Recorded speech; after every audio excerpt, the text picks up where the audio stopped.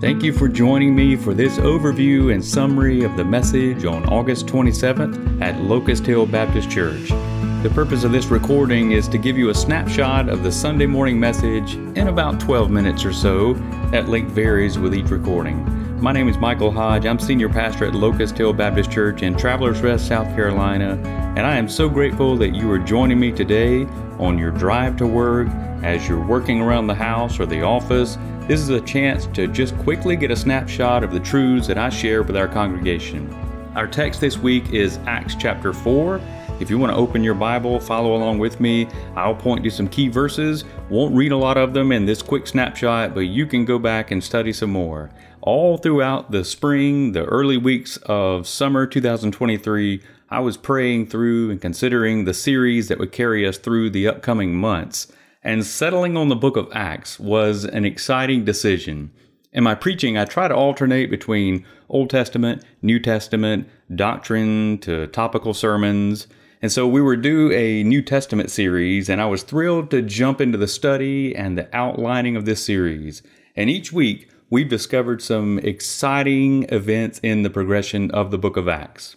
And the focus this week is the name above all names. As we kick off that idea, the name above all names, in the U.S., this is the time of year when American football resumes, especially college football. Now, I've learned over the years that in some regions of the country, they prefer professional football, NFL. In the South, it's all about college football. And when it comes to the big games, you can expect to pay big prices for those games. The importance of the game, especially in the rankings for the season, elevates the cost, the value of the ticket. And as we connect that idea to the value that we place on things, I want us to reflect today on the value that we give to the name of Jesus. What are our lives revealing about how important this name is to us? The name above all names. Now, as we look at Acts chapter 4, it actually connects really well with Acts chapter 5. So I'm going to speak from both chapters in the message, and I'll reference those here in the quick summary, Acts 4 and 5. And the first truth that I shared in the message was this: knowing his name. And in these verses, it's verses 1 through 7. And what we observe in Acts chapter 4 is a continuation from Acts chapter 3. We know that chapter headings, verses were added later. So it's actually a continuation. Acts 3 feeds right into Acts 4, the miraculous healing of a lame man, and the religious leaders are now trying to explain it all. They came inquiring about the power and authority, whose name caused this event to happen. And as they spoke boldly the name of Jesus, the apostles came up against these religious leaders. The name of Jesus disrupts our story.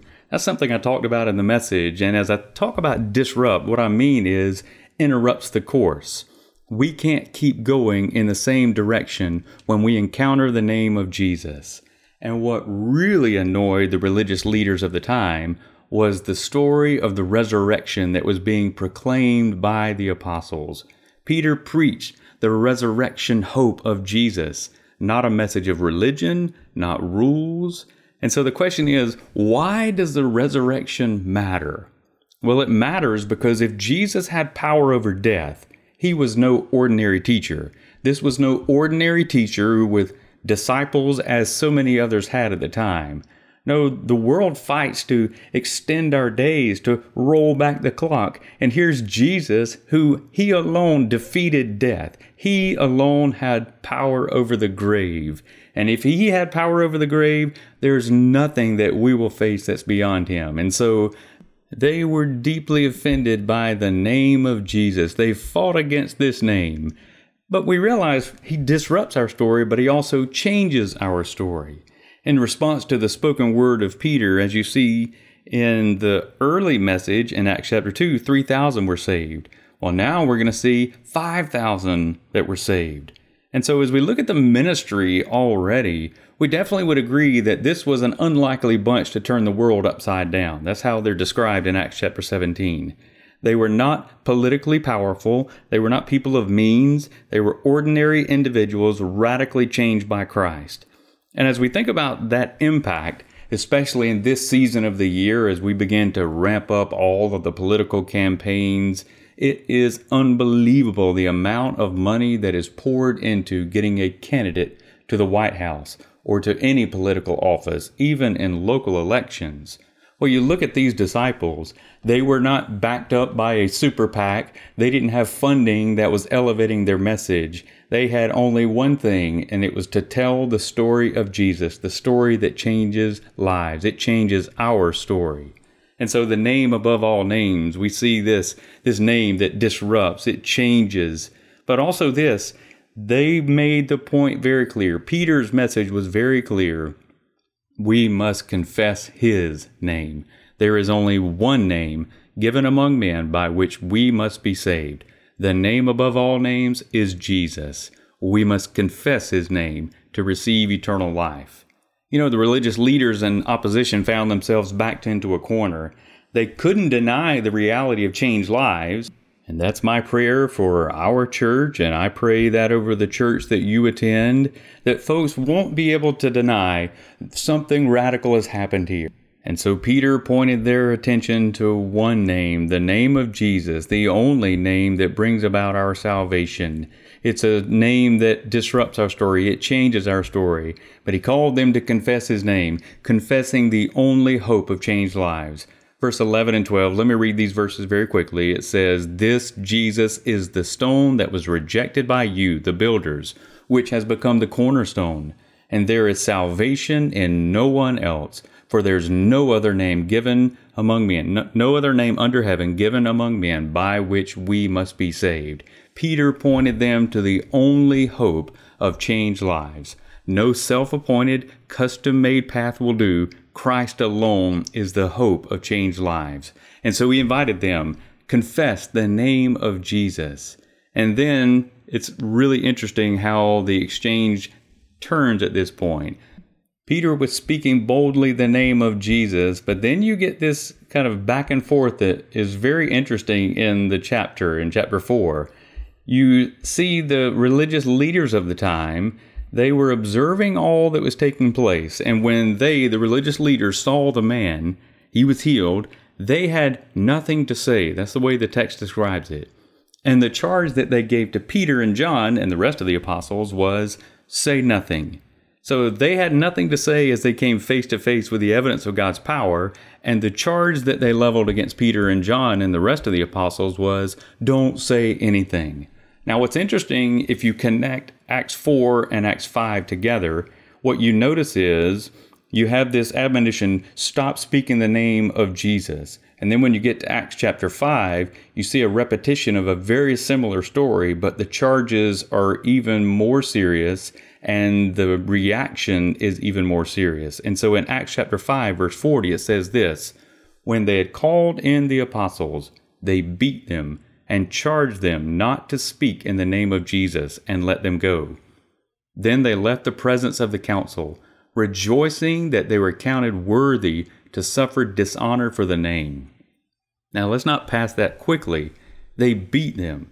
So in Acts chapter 4, you have this very clear word, do not speak the name of Jesus.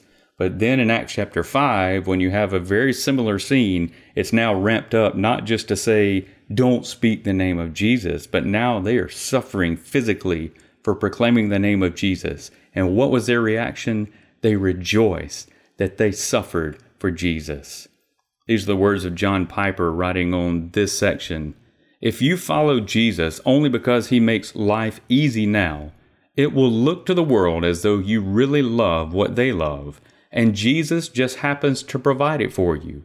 But if you suffer with Jesus in the pathway of love, because he is your supreme treasure, then it will be apparent to the world that your heart is set on a different fortune than theirs.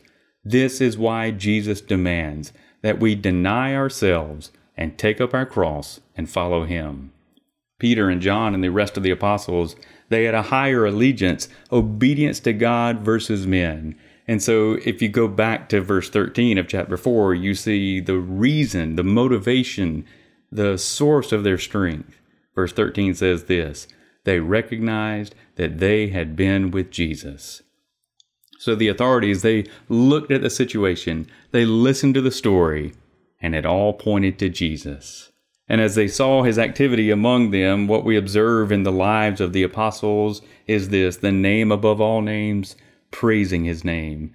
Verse 23, it says this: when they were released, they went to their friends and they reported what the chief priests and the elders had said to them. And when they heard it, they lifted up their voices together to God. And if you spend time looking at this chapter in chapter 4, what you notice is their worship is God-centered. In verse 24, Sovereign Lord, who made the heaven and the earth and the sea and everything in them. They began with a celebration of God's identity. How often is our worship more about us than it is about God? It's a great challenge here. They began in worshiping God, but also this: their worship was rooted in the testimony of Scripture. It was word-informed. What did they do as they worshiped? They quoted Scripture. And so more than our feelings, more than our hearts, it's all about Him. And the source book for their worship on that day in Acts 4 was this: it was word-informed. And so we see them praising His name for His plan for their lives. Verse 29 says this: and now, Lord, look upon their threats and grant to your servants to continue to speak your word with all boldness. What did they pray in the face of opposition? They prayed for greater boldness. What an example for us. They also praised God for this: His power at work among them. Notice in verse 31, and I'll wrap up with this: when they had prayed, the place in which they were gathered together was shaken, and they were all filled with the Holy Spirit and continued to speak the word of God with boldness. God immediately responded to their God-centered prayer. It was a prayer that God loved to answer. They were filled with boldness to speak the word of God. The name of Jesus, it's the name above all names. Why? Because His name is the only name that changes lives eternally. There's no other name, there's no other way, there's no other purpose to which you should commit your life. My hope today is that we would place all of our hope, all of our trust in Christ alone, the name above all names. I want to thank you for joining me today as we briefly walk through Acts chapter 4. Lift up the name above all names today. Let me know how I can encourage you today as you discover Acts 4:12, salvation available in no other name.